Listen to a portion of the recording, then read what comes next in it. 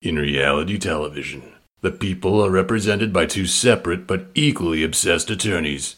This is their podcast.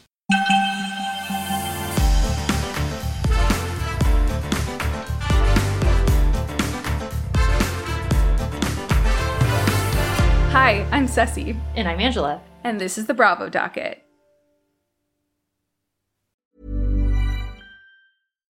Millions of people have lost weight with personalized plans from Noom. Like Evan, who can't stand salads and still lost 50 pounds. Salads generally for most people are the easy button, right? For me, that wasn't an option. I never really was a salad guy. That's just not who I am.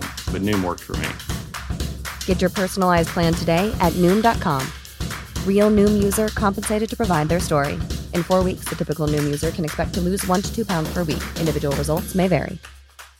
Hey, I'm Ryan Reynolds. At Mint Mobile, we like to do the opposite of what Big Wireless does. They charge you a lot, we charge you a little. So naturally, when they announced they'd be raising their prices due to inflation, we decided to deflate our prices due to not hating you. That's right. We're cutting the price of Mint Unlimited from $30 a month to just $15 a month. Give it a try at mintmobile.com/switch. $45 up front for 3 months plus taxes and fees. Promo rate for new customers for limited time. Unlimited more than 40 gigabytes per month. Slows full terms at mintmobile.com. Hello, everyone, and welcome back to the Bravo Docket. You are now listening to the first part of our series on Jen Shah's sentencing. So on December 16th, her submission was due for her sentencing. December 23rd, the government submission will be due. January 6th is the sentencing hearing. We are going to do this in multiple parts. The first part, which you are listening to today, is going to cover what sentencing is, give you a background on Jen Shah's scheme that she pled guilty to, and then give you a comparison as to what her co-defendants received as sentences when they were sentenced. The second part will go over her submission to the court. It will go over the government's submission to the court, and we will break down what evidence both sides are lodging to argue what Jen Shah's sentence should be. And in the third part of this series, we will discuss the sentence that Jen Shah ultimately receives and what will happen after she receives the sentence.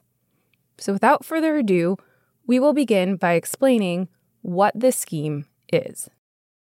Yes, and we're going to do that. And first of all, I'm hoping my voice sounds like Phoebe, maybe, on the episode of Friends where she gets sick and she has the sexy voice. But unfortunately, I have COVID, so I am very sick. I am definitely not at the top of my game. But we are recording this, and I apologize in advance. I'm secluded in my house, so don't worry about that. All right, so one of the things we wanted to talk about was how this all began and go over the scheme again. As you guys recall, the government put the co-conspirators into tiers, and Jen Shah was in tier A. She's A-list. This is not the type of A-list you want to be, but she is A-list, so that's above tiers 1, 2, and 3. A is at the very top. And Ryan Holt was also in tier A. He has already been sentenced. Around 2006, Ryan Holt was the sales manager at the Tax Club. And we have actual recordings from people from the Tax Club. It's not Ryan Holt, but it's a person that worked at the, air quotes, Tax Club that was selling the same type of business services that all these other companies were part of and ended up being. Now, the Tax Club got shut down, but then whenever one of these companies would get shut down, they'd just open up a new one and give it a new name. All of these companies were involved in FTC investigations, but that's a civil thing. What happens with an FTC investigation is the government agency will investigate and require companies to shut down, require people to not be involved in telemarketing, and then give them huge fines. But these people just kept setting up new companies and doing the same thing over and over again. The Tax Club was shut down following the FTC investigation around 2012. And that's the FTC clips that we have.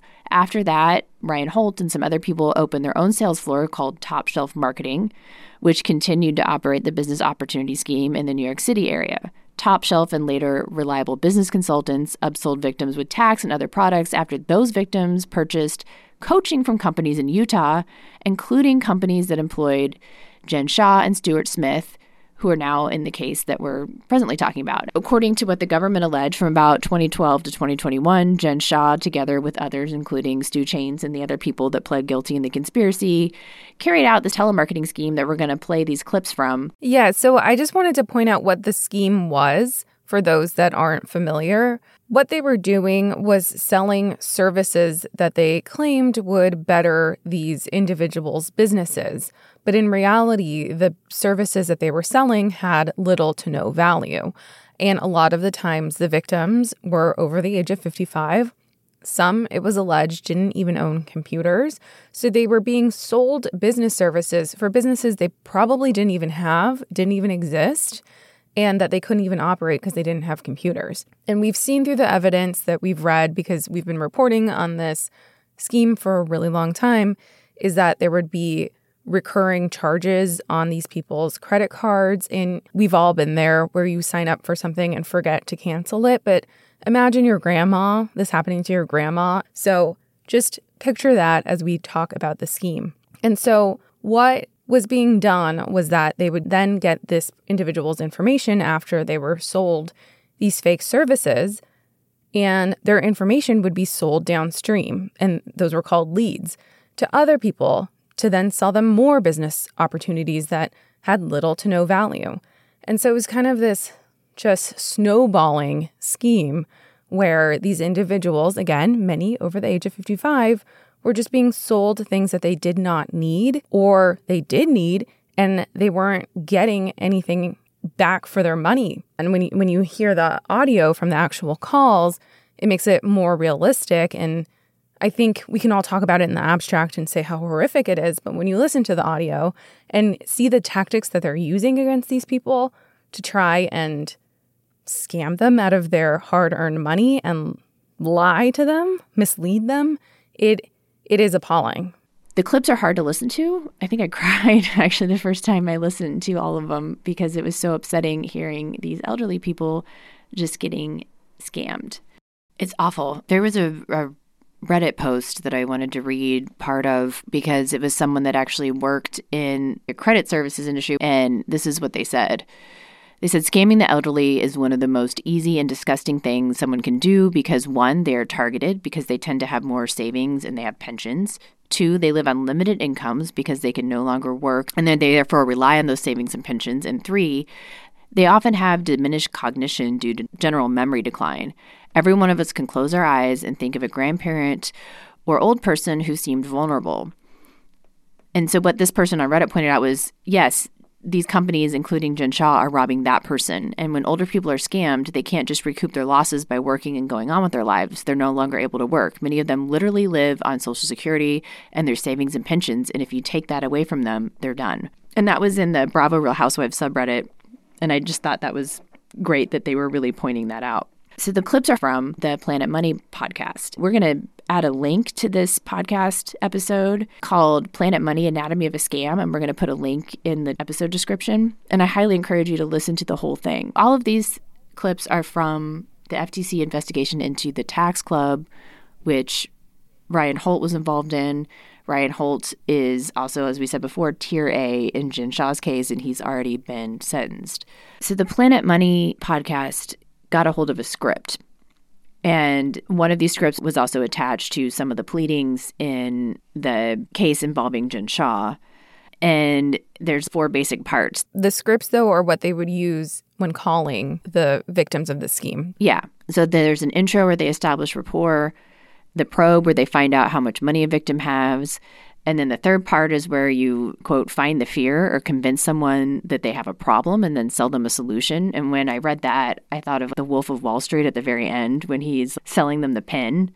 And he doesn't try to sell them the pen. He's like, I need you to sign this document. And then he sells them the pen. And then 4, close, which is getting the credit card info. And that's just the beginning. And we're going to play clips that show actual demonstrations of all 4 of those things from these people that had already been scammed. Here's the intro, where you're going to hear this person establishing their sort of rapport with this person on the phone. And this is an elderly woman. How are you this morning? I'm doing all right. I was just cleaning up my grandson's bedroom. Oh, yeah? Never ends, right? Yeah. Well, he's 16 and he's spoiled. Spoiled? Yeah. Aren't they all? Well, most of them anyway. But that's okay. Grandmothers are supposed to spoil their grandchildren. That's how it works. Next is the probe, and it's finding out how much money a victim has. Now, I just want to get an idea of what type of assets you have that we will be protecting with this corporation. Are you a homeowner? Yep. Okay. You have a mortgage, I'm assuming? Yep. Okay. Do you own any vehicles? I have a van. A van? Yeah. Okay. Is it a lease or? No, I Yeah. paid for that one. Okay, you own that. It's really not bad. I mean, I know a lot of people. I speak to people every day, and I know people in much, much worse positions than you are. Do you have savings? Yeah, a little bit. A little bit?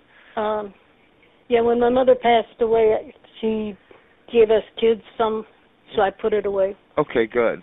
Just a ballpark, if you had to say. I don't want an exact number. It's none of my business. I'm just...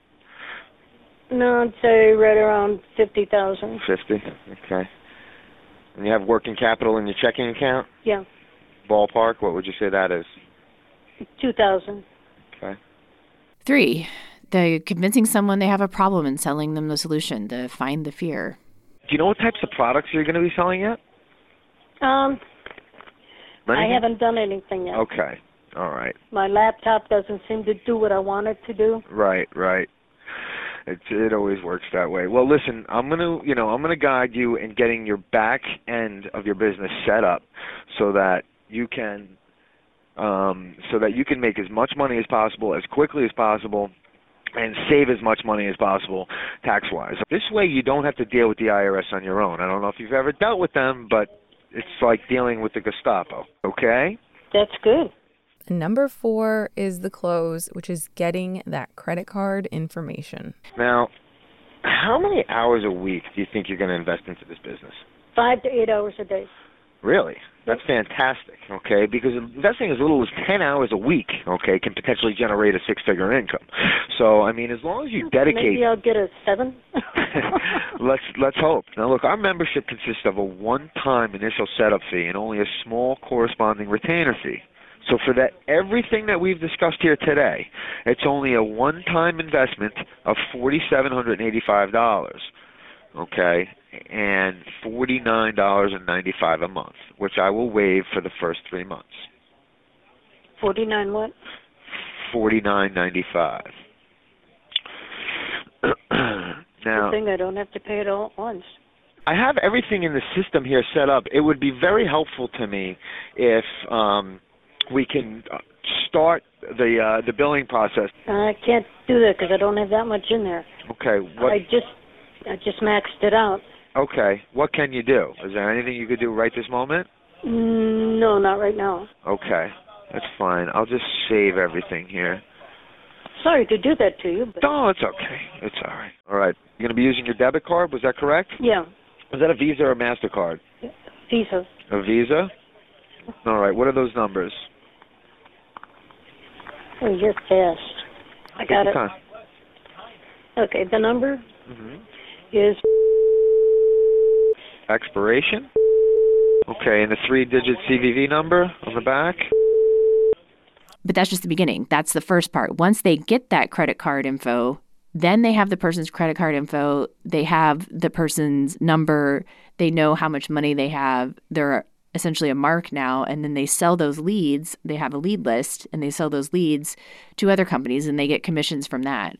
And that's the main thing that Jen Shah was doing, was she was brokering those leads. The victim gets on the lead list. The list gets distributed to different sales floors. The victim gets more calls from what is supposed to be, in quotes, the new business opportunity. I mean, have you done anything in regards to getting a loan for the business? No, because I don't really want to go into more debt. Well, no, it's not exactly about going more into debt. What I would rather see you do is take the money you've already invested and kind of like pay it off with the loan, just so the business would actually claim those liabilities. So it'd be like paying yourself back with a business loan. Does that make sense? So you're really not borrowing any more money. You're just kind of paying off what you've already invested. Does that sound better? But it's got to be paid back, too. I can't hear you. What'd you say? I said it would still have to be paid back. Well, it's the same exact situation you're in now, isn't it? So now we're going to play the final clip, which is where we find out what happened. And again, this is difficult to listen to. Yeah, Caesar. I've been trying to get a hold of you. Yes. Forever. Okay. Forever. Are you at your desk? I am. Okay, fine. You got a few minutes? I do. How can I help out here? This loan has to be zeroed out, for one. Okay. And why is that? Well, because passed away Okay. right after she signed that contract. Oh, I'm sorry to hear that. All right. We've had to put a freeze on all of her bank accounts and stuff because money has been flying out of there left and right. Okay. And just for your records, I'm sending an email right now. She had 2 accounts. I have a hard time explaining that. Do you want me to hold on and get an explanation for you? No, I just want to know where like $45,000 went towards these people. That's been coming out of her account, and it started all in August. And it was going to something, the Tax Club, Global, Web something or another. A lot of those clients are building either online businesses or storefronts, and so those services help them either run their business or help them do their taxes. This is a woman who had dementia, 75 years old, and could barely turn on her computer. I'm glad Angela found those clips because, like I mentioned, it is hard to I guess we're not really putting a face to the crime, but putting more substance, like actual hard evidence as to what they did. So now we're going to take a step back and talk about the procedural history and what happened from Jen Shah's arrest until now. So Jen Shah and Stuart Smith were arrested on March 30th, 2021, but the investigation into their crimes had commenced long before then. The first indictment was issued on November 19th, 2019, against her many co-defendants.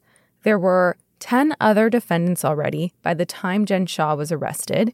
She was number 11. Stu was number 12. Like I said, the initial indictment for this case that knocked off this case was November 19th, 2019. The first guilty plea was by Chad Allen, who's one of the co-defendants, on December 5th, 2019. The second one was December 6th, 2019. The first season of Real Housewives of Salt Lake City airs November 11th, 2020, which leads me to believe that she began filming shortly thereafter. 2 of her co-defendants pled guilty. The reunion aired February 24th, 2021, and not 1 month later, Jen Shah is arrested. We saw law enforcement coming up to the Sprinter van, and then she did Probably one of the best TV episodes ever. Like, that needs to go in the history books. 100%. And then she had the arraignment hearing, and then she had the pretrial motions, which we did episodes on. You can go back and listen to those. And then Stu Chain and Stuart Smith pled guilty on November 19th, 2021 to conspiracy to commit money laundering and then conspiracy to commit wire fraud and obstruction of an official proceeding. Yeah, and in that, I remember just being glued to my phone. He admitted he sold marketing to victims that was of no value to consumers. That's a quote. He admitted that he received the money illegally and had those proceeds delivered to his bank accounts knowingly. He knew what he was doing was wrong and illegal when he was doing it. He admitted that they conducted business in cash to avoid knowledge of whom the recipient was. He admitted to committing perjury in 2008 when subpoenaed by the FTC. And he admitted that 10 of the victims of the scheme were over the age of 55. Jen's trial was set to begin about a year after her initial arrest on Monday, March 7th, 2022. The date later got pushed back to March 22nd, 2022, and Jen noted on the season 3 premiere that she didn't have a lot of time to get ready. The trial, which was expected to last about 5 weeks, got pushed again to July 18th, 2022. However, before the trial could begin, Jen decided to change her plea to guilty. Some common questions that we've received. First question, the biggest one that we have received is, what sentence did Stu receive? And we don't know. Our gut instinct is that those proceedings maybe occurred and are under seal, so we can't see them on the docket. We don't know. We know he pled guilty. We just don't know what sentence he got. Another one that we've received a lot, and there's some anger about this one, is why is this taking so long? And we've seen that question with the trial being pushed and then with the sentencing being pushed. And I just have to say, this is how long these things take. Cases take a really long time. Welcome to the American legal system. But really, Both sides have requested extensions here. Even the court has had to move things because of the court's own schedule. Everyone has a lot on their plates, including the attorneys here, including Jen, including the prosecution. So things just have to get pushed sometimes. It's not because she's getting any special favors. It's just the reality of litigating a case. So Jen pled guilty only to conspiracy to commit wire fraud in connection with telemarketing, through which she victimized 10 or more persons over the age of 55, which carries a maximum sentence of 30 years. But even though that's the only thing she pled guilty to, I want to make it clear that all of her co-conspirators pled guilty, and the conspiracy to commit wire fraud is a conspiracy with all those other people. Stu Chains, for example, pled guilty to the money laundering charge, and he didn't do that money laundering all by himself. So she managed to work out a plea negotiation where she only pled guilty to one thing, but that doesn't mean that she's not guilty of the other things. But Ceci's going to read what she testified to doing in the plea hearing. Yes, so she testified from 2012 to March 2021 in the Southern District of New York and elsewhere. I agreed with others to commit wire fraud.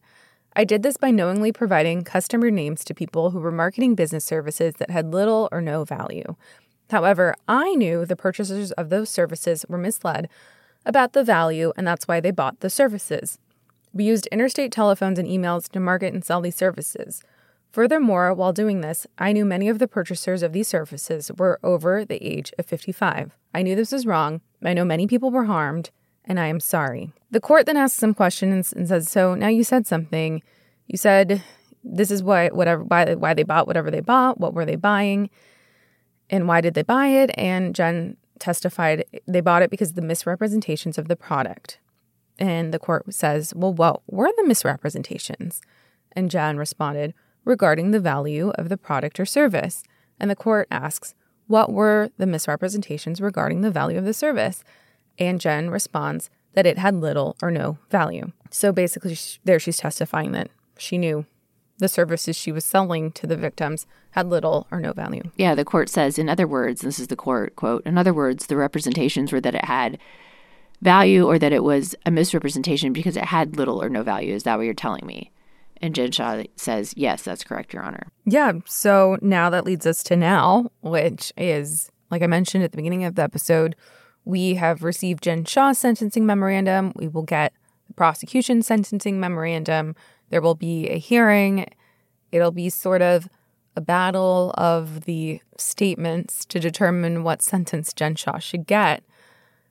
That being said, let's talk about what sentencing is. And we've talked about this a lot, but this is to benefit those who don't remember or who are joining us for the first time. So what is sentencing? A few months after a defendant is found guilty, which could be via a jury trial or after they plead guilty, they return to court to be sentenced. The judge receives guidance and assistance from several sources in order to sentence a defendant. Congress has established minimum and maximum punishments for many crimes, which the judge uses to craft a sentence. The United States Sentencing Commission has produced a set of sentencing guidelines that recommend punishments for certain crimes while considering various factors. And the judge will look at the pre-sentence report and consider statements from the victims as well as the defendant and lawyers.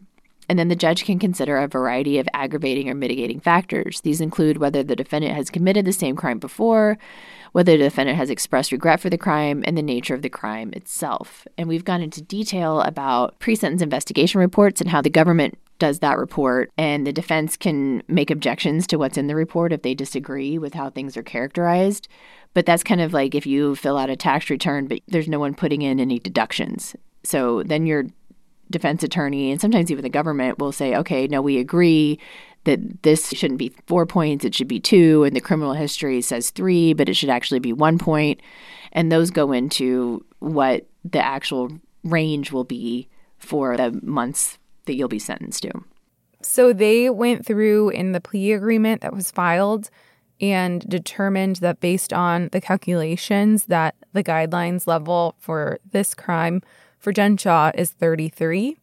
They agreed that there can't be a downward or upward departure from the stipulated guidelines range, so neither party will seek to depart or adjust it pursuant to the guidelines. However, they can still seek a sentence outside of the stipulated guidelines range of 33 based upon certain factors, the nature of the offense, the need for the sentence, whether the defendant seems sorry for the crime, whether they've taken responsibility for the crime, whether they're going to be deterred by the specific sentence. So those are the factors upon which the stipulated range of 33 can be adjusted.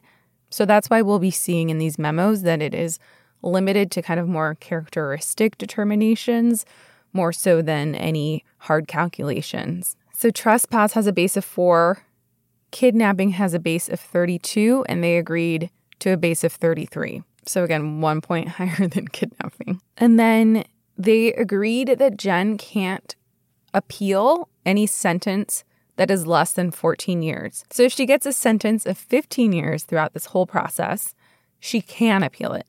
If she gets less than 14 years, she cannot appeal the sentence. So let's talk about the other defendants here and sentences that they have received. It, of course, isn't going to be a perfect comparison because everyone has a different story. Everyone has a different level of involvement in the scheme. Everyone has different background. Everyone has a different level of deterrence or how much they might be deterred by a specific sentence. Everyone has different familial obligations. So this isn't going to be a one-to-one comparison. It's not a clean comparison, but it gives us sort of a general idea of what we're working with specific to this crime. We also have an episode on it. It was a really great episode, so go back and listen to that one. We're not going to give you all the details on all of them, but there are some that we have picked out that I think are interesting. So Derek Larkin, he was Tier 3. As you recall, there's Tier A, which is the highest, and then they go in descending order. He pled to conspiracy to commit wire fraud. His pre-sentencing report was 151 months to 188 months. The government recommended 92 to 115, and he actually got 72 months plus 5 years supervised release, and so that goes out to about 6 years. He's 36 years old. His restitution is $3.5 million. And what's interesting is that the amount of proceeds that are traceable from the crime, it was only like $25,000 in his case. Now, the restitution is joint and several with several of the other co-defendants, so that means they're all jointly liable for the $3.5 million. But he didn't really make that much money from the crime. And to go through some of the details, in his plea agreement, the base offense level was 7, the loss greater than 1.5 million, but less than 3.5 million. 16 levels are then added. So that's what brings that up so much. So it's not like we said kidnapping is a base level of 32, but here the base level is 7, but because of the large amount of money, then it gets kicked up much higher. And so that adds a ton of points to your level. So he actually had several prior criminal charges, which also bumps things up. And so then that becomes 26, carrying an advisory sentence range in the criminal category of 120 to 150 months imprisonment. Yeah, and the plea agreement for Jen Shah has the calculation adjusted. Right. So Derek Larkin says, I was hired by several men to work as an appointment setter in this business. I was paid by them and did not assist in organizing the crimes. I spent significantly less time in the business and made significantly less money. While some of my co-conspirators were buying cars, vacations, and designer clothes, I lived paycheck to paycheck off what I made in the business to support my family. However, I received a longer sentence in prison than most of them. So he has a post-sentencing submission where he claims his sentence is unfair because he got 6 years. These men were highly involved and benefiting greatly after victims' money while also having criminal records. I understand that my unrelated record must be taken into consideration, but he argued that justice can't be served when the top tier of co-conspirators receive less time in prison than the bottom tier. As a person with a very deep voice, I'm hired all the time for advertising campaigns. But a deep voice doesn't sell B2B, and advertising on the wrong platform doesn't sell B2B either. That's why if you're a B2B marketer, you should use LinkedIn ads. LinkedIn has the targeting capabilities to help you reach the world's largest professional audience. That's right, over 70 million decision makers all in one place. All the big wigs, then medium wigs, also small wigs who are on the path to becoming big wigs. Okay, that's enough about wigs. LinkedIn ads allows you to focus on getting your B2B message to the right people. So, does that mean you should use ads on LinkedIn instead of hiring me, the man with the deepest voice in the world? Yes. Yes, it does. Get started today and see why LinkedIn is the place to be to be. We'll even give you a $100 credit on your next campaign. Go to linkedin.com/results to claim your credit. That's linkedin.com/results. Terms and conditions apply. Millions of people have lost weight with personalized plans from Noom. Like Evan, who can't stand salads and still lost 50 pounds. Salads generally for most people are the easy button, right? For me, that wasn't an option. I never really was a salad guy. That's just not who I am. But Noom worked for me. Get your personalized plan today at Noom.com. Real Noom user compensated to provide their story. In 4 weeks, the typical Noom user can expect to lose 1 to 2 pounds per week. Individual results may vary. Hey, I'm Ryan Reynolds. At Mint Mobile, we like to do the opposite of what Big Wireless does. They charge you a lot, we charge you a little. So naturally, when they announced they'd be raising their prices due to inflation, we decided to deflate our prices due to not hating you. That's right. We're cutting the price of Mint Unlimited from $30 a month to just $15 a month. Give it a try at mintmobile.com/switch. $45 up front for 3 months plus taxes and fees. Promo rate for new customers for limited time. Unlimited more than 40 gigabytes per month. Slows full terms at mintmobile.com. I was also given an astronomical order of restitution despite making less than $25,000. Now, all this stuff, all the points and everything I read before explain like why his sentence was where it was, and his prior criminal history had a lot to do with him getting those 6 years. But that's just one example. So that's somebody in tier 3 that got 6 years because of how the sentencing guidelines work. So Maddie Cirillo, who is in tier 4, pled to conspiracy to commit wire fraud, and she had no criminal history. Her pre-sentence report recommended 57 months to 71 months. The government recommended 41 to 51 months, and she was actually sentenced to time served and 3 years supervised release, and one of those 3 years to be spent in home detention. But she has over $500,000 of restitution that she's responsible for. So it's a huge amount of money. She's only 28 years old, and she's got a debt of $550,000. So that's a lot. So she didn't get jail time, but she has a ton of restitution to pay. So that's just 2 examples. Ceci, did you want to talk about any of the other ones? Yeah, I just wanted to note that in our prior episode, we talked about some other co-defendants specific to this case who pled guilty but have not been sentenced yet. And I remember when we first released that episode, we said it would be coming this past summer. It still hasn't come. So that would be Cameron Brewster, Kevin Handren. Their sentences were both adjourned to April 2023. So I feel like those would have been some other good comparisons to Jen because they're both in Tier A in this same case, but we don't have them. So Ryan Holt was Tier A along with Jen Shah, and he pled to multiple counts. Now remember, this Ryan Holt is the same one that was involved in the tax club that we talked about in the beginning. And we played the recordings from the FTC investigation of the tax club. We don't have reason to believe that the recordings actually were Ryan Holt, but they were from that scam that Ryan Holt was an organizer of. Ryan Holt is also the person that provided information that got Jen Shah arrested.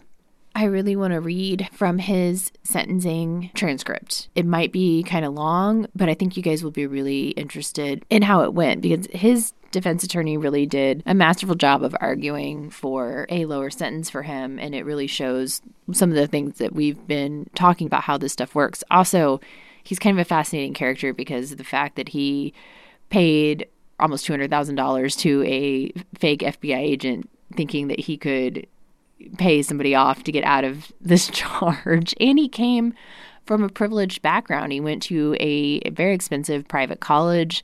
There really isn't a reason for him to need to be scamming people out of their money, much like Jen Shah. And yeah, just so everyone knows, this is a transcript from the sentencing hearing, like the sentencing hearing Jen Shah will have on January 6th. Ryan Holt's defense attorney has the goal of getting him the lowest possible sentence that he can. And to do that, he has to convince the judge that Ryan Holt that got arrested is not the same person as the Ryan Holt that is appearing before the judge today to be sentenced. And so in order to do that, he needs to acknowledge all of the bad things that Ryan Holt did and then demonstrate in a measurable way how his client has changed since he got sentenced and how his client acknowledges what he has done is wrong, and then show the judge that the judge can take a chance on this person, that they're not going to continue to commit the same type of crimes. The court says, I adopt the findings of fact in the pre-sentence report. Defense counsel, why don't you talk to me here? I presided over the trial of the Katobchi action, which, side note, the Katobchi action was the precursor action to this one. And I was very surprised at how early on your client was involved in all of the scams. The progenitor of all this is the tax club. And I remember Sinclair's testimony, astonishing testimony. It was closed by the FTC. Your client was there. He then started Top Shelf. I remember testimony of Top Shelf. He had problems with the FTC there as well. He lied to the FTC. It's sort of a very odd turn of events that he tried to bribe an FBI agent, and it turns out that it was a scam that one of the upstanding people here was scamming him, pretending that he was going to pass the money on to bribe someone else. That's the world your client lived in. On the other hand, he has no criminal convictions that I'm aware of, which is wonderful.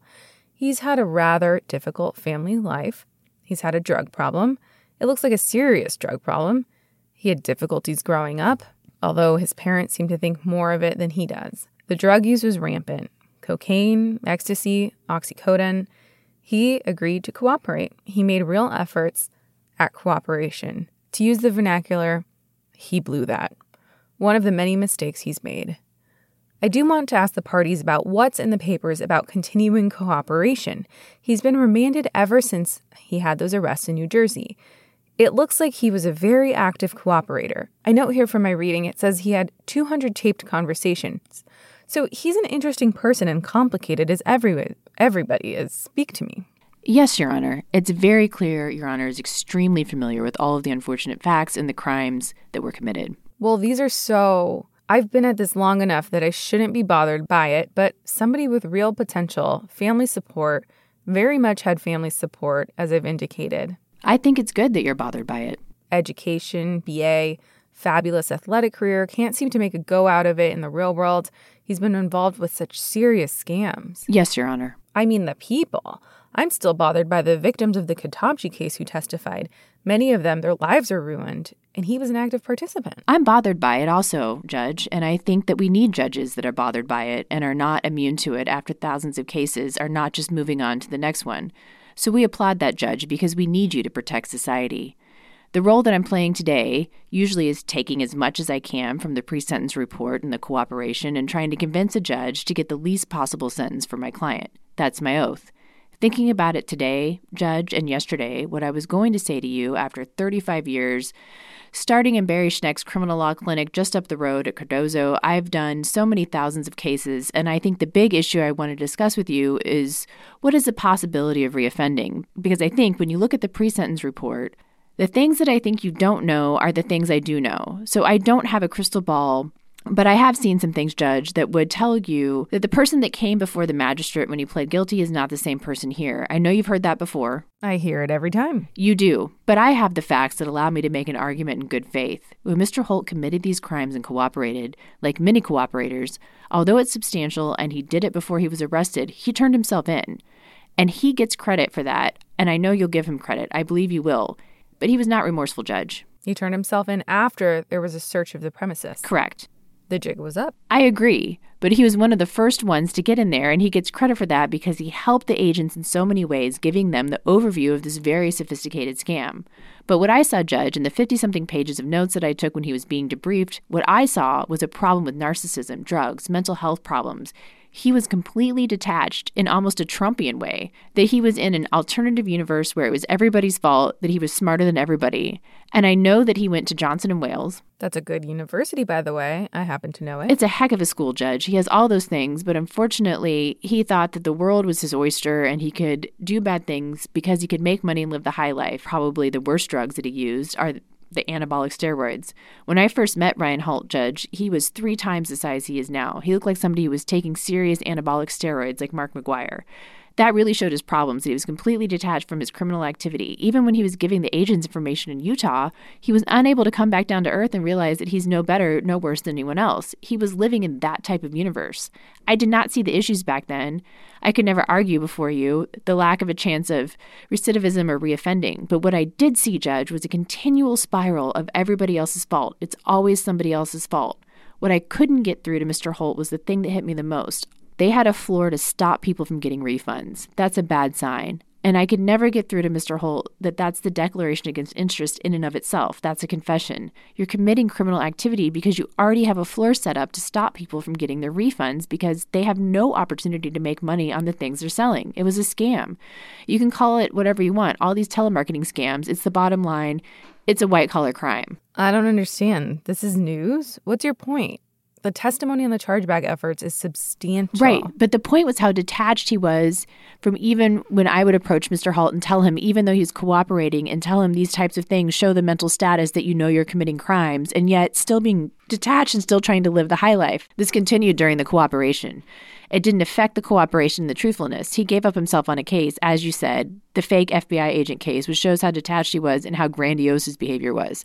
No one knew about that. So that goes in his credit, but he's giving up all the information, even the things the government may not know. What happened, though, Judge, when COVID hit, the mental health problems became exacerbated and the drug problems got much worse, and he was basically living off the street.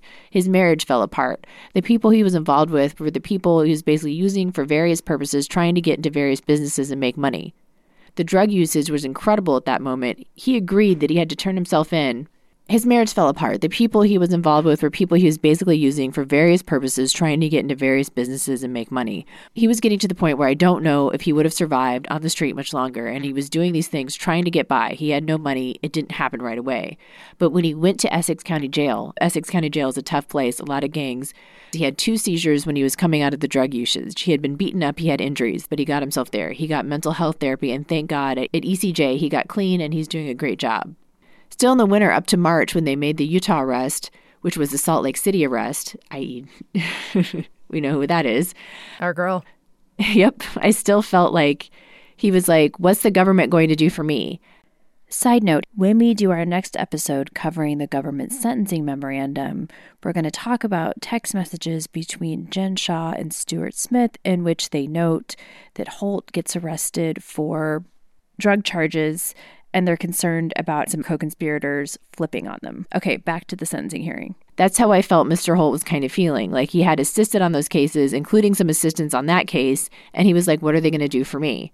So this is him saying, this is Ryan Holt essentially helped Jen Shah get arrested. It all changed for me when the PSI started to do the interview. He was different. He wasn't making excuses. He was providing truthful information, but it was his tone and his attitude. Even when we got on the phone, he was offering further cooperation. There's definitely something about that. I didn't want to put that in an unsealed fashion, but it's out there and he'll be happy to talk to you about it. But he's never asked what's in it for me. He was communicating for the first time in the pre-sentence report, and he was communicating to the U.S. Attorney's Office in a way that told me he got it. He was no longer detached. The drug usage was gone. The therapy was coming. The medication was coming. It was working. The kid that went to Johnson & Wales, I think he's here. I've spent a lot of time with Mr. Holt, Judge. I feel bad for his family. Good parents, good home. But I feel that Mr. Holt, in talking to his attorneys, started to apologize about some of the rough stuff he said when he was in the throes of drug use and some of the things that we couldn't do for him when he blew the 5K because he got arrested. He was no longer blaming anyone. He was sorry. He was sorry he had acted the way he did. When he spoke to Miss Fletcher, he never asked her for any other thing. He never asked for any additional lowering of a sentence or anything. He accepted it. That was the first time, Judge, he's accepted anything. That tells me, Judge, that Mr. Holt is not the same person. He's no longer detached. He doesn't have the criminal record. So what should I do? I'm sorry? What's the view of the defense as to what I should do? Judge, I think that based upon the fact, I believe that Mr. Holt has all of his education and now has a drug-free environment. He's going to do time. I think that's one of the things you can rest much easier on is the chances that he's going to reoffend are not good. He's not probably ever going to reoffend. No one has that crystal ball, but I feel that very strongly today. I'll tell you, without the input you're giving me, that is the human input. The statistics are that he's a prime candidate for reoffending in terms of a fraudster. I know, Judge. In the white-collar cases, this attitude is the same attitude that we saw with Mr. Holt, that I saw with Mr. Holt when he first offended. What about general deterrence? What about punishment? Judge, using the comparators that the U.S. Attorney put together did a great job. I'm certainly relying on that as well. I think a sentence in between 2 of the sentences that were administered in this case will not send the wrong message to society. Well, the sentences in Kitabchi ranged from 87 to 78, 72, 15, 51, 52, 366 days.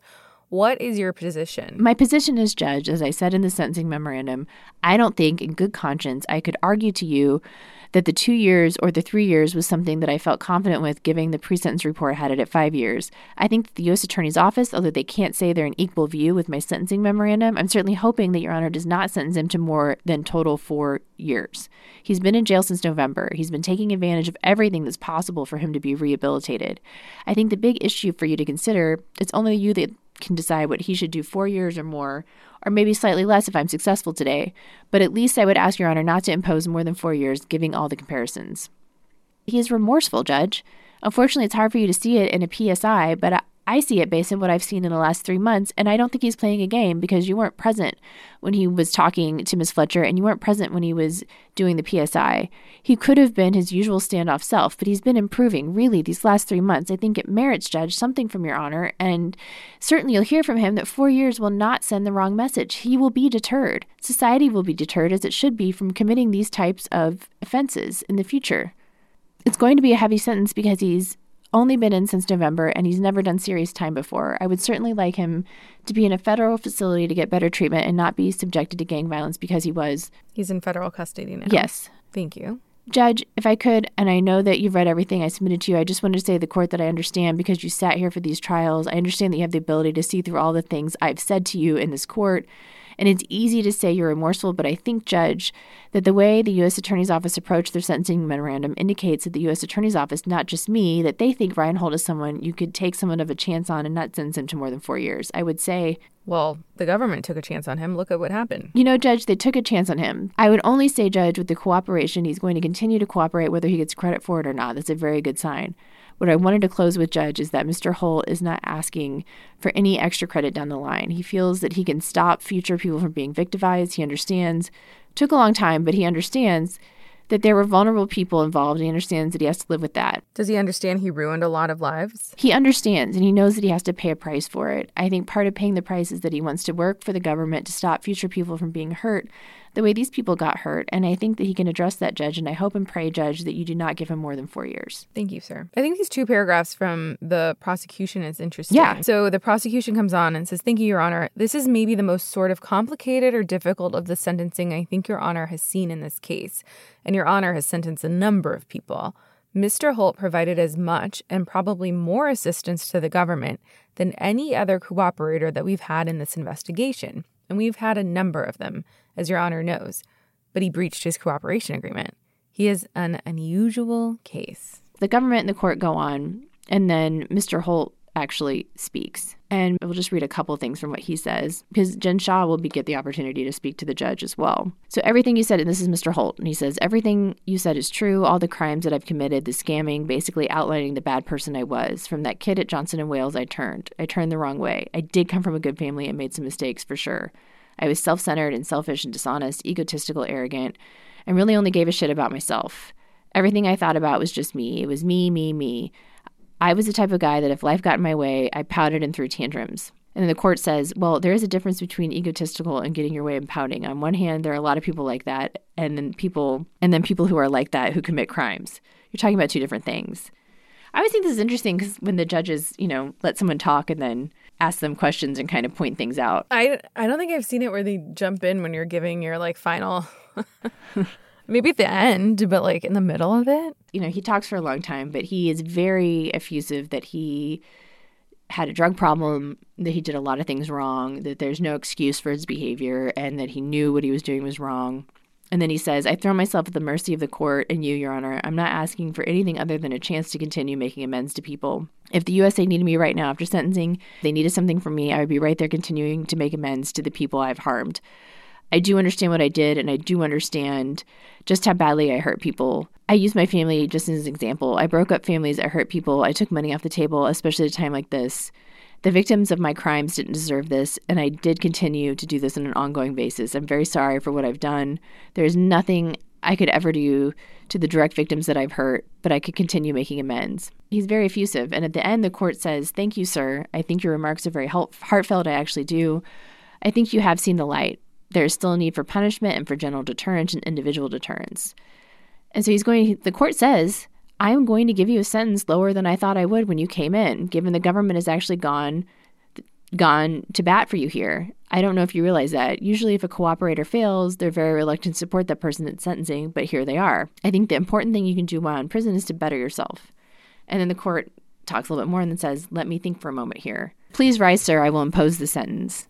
I hereby find the total offense is 36, the criminal history category 1. The guideline range is 188 to 235 to be followed by a mandatory consecutive 24 months on count 2 for a total guideline range of 212 to 259 months. So as your exposure, sir, it's very, very high. Pursuant to the Sentencing Reform Act of 1984, it is the judgment of this court that the defendant Ryan Holt is hereby committed to the custody of the Bureau of Prisons to be imprisoned for a term of 36 months on count 1, 3, 4, and 5, each to run concurrent with each other, plus a consecutive 24 months on count 2. Count 2, a 24-month sentence, is to run consecutive to the concurrent terms on counts 1, 3, 4, and 5. I realize that's a little confusing. Government, do you understand what I'm doing? So even the court is like, I realize that's a little confusing.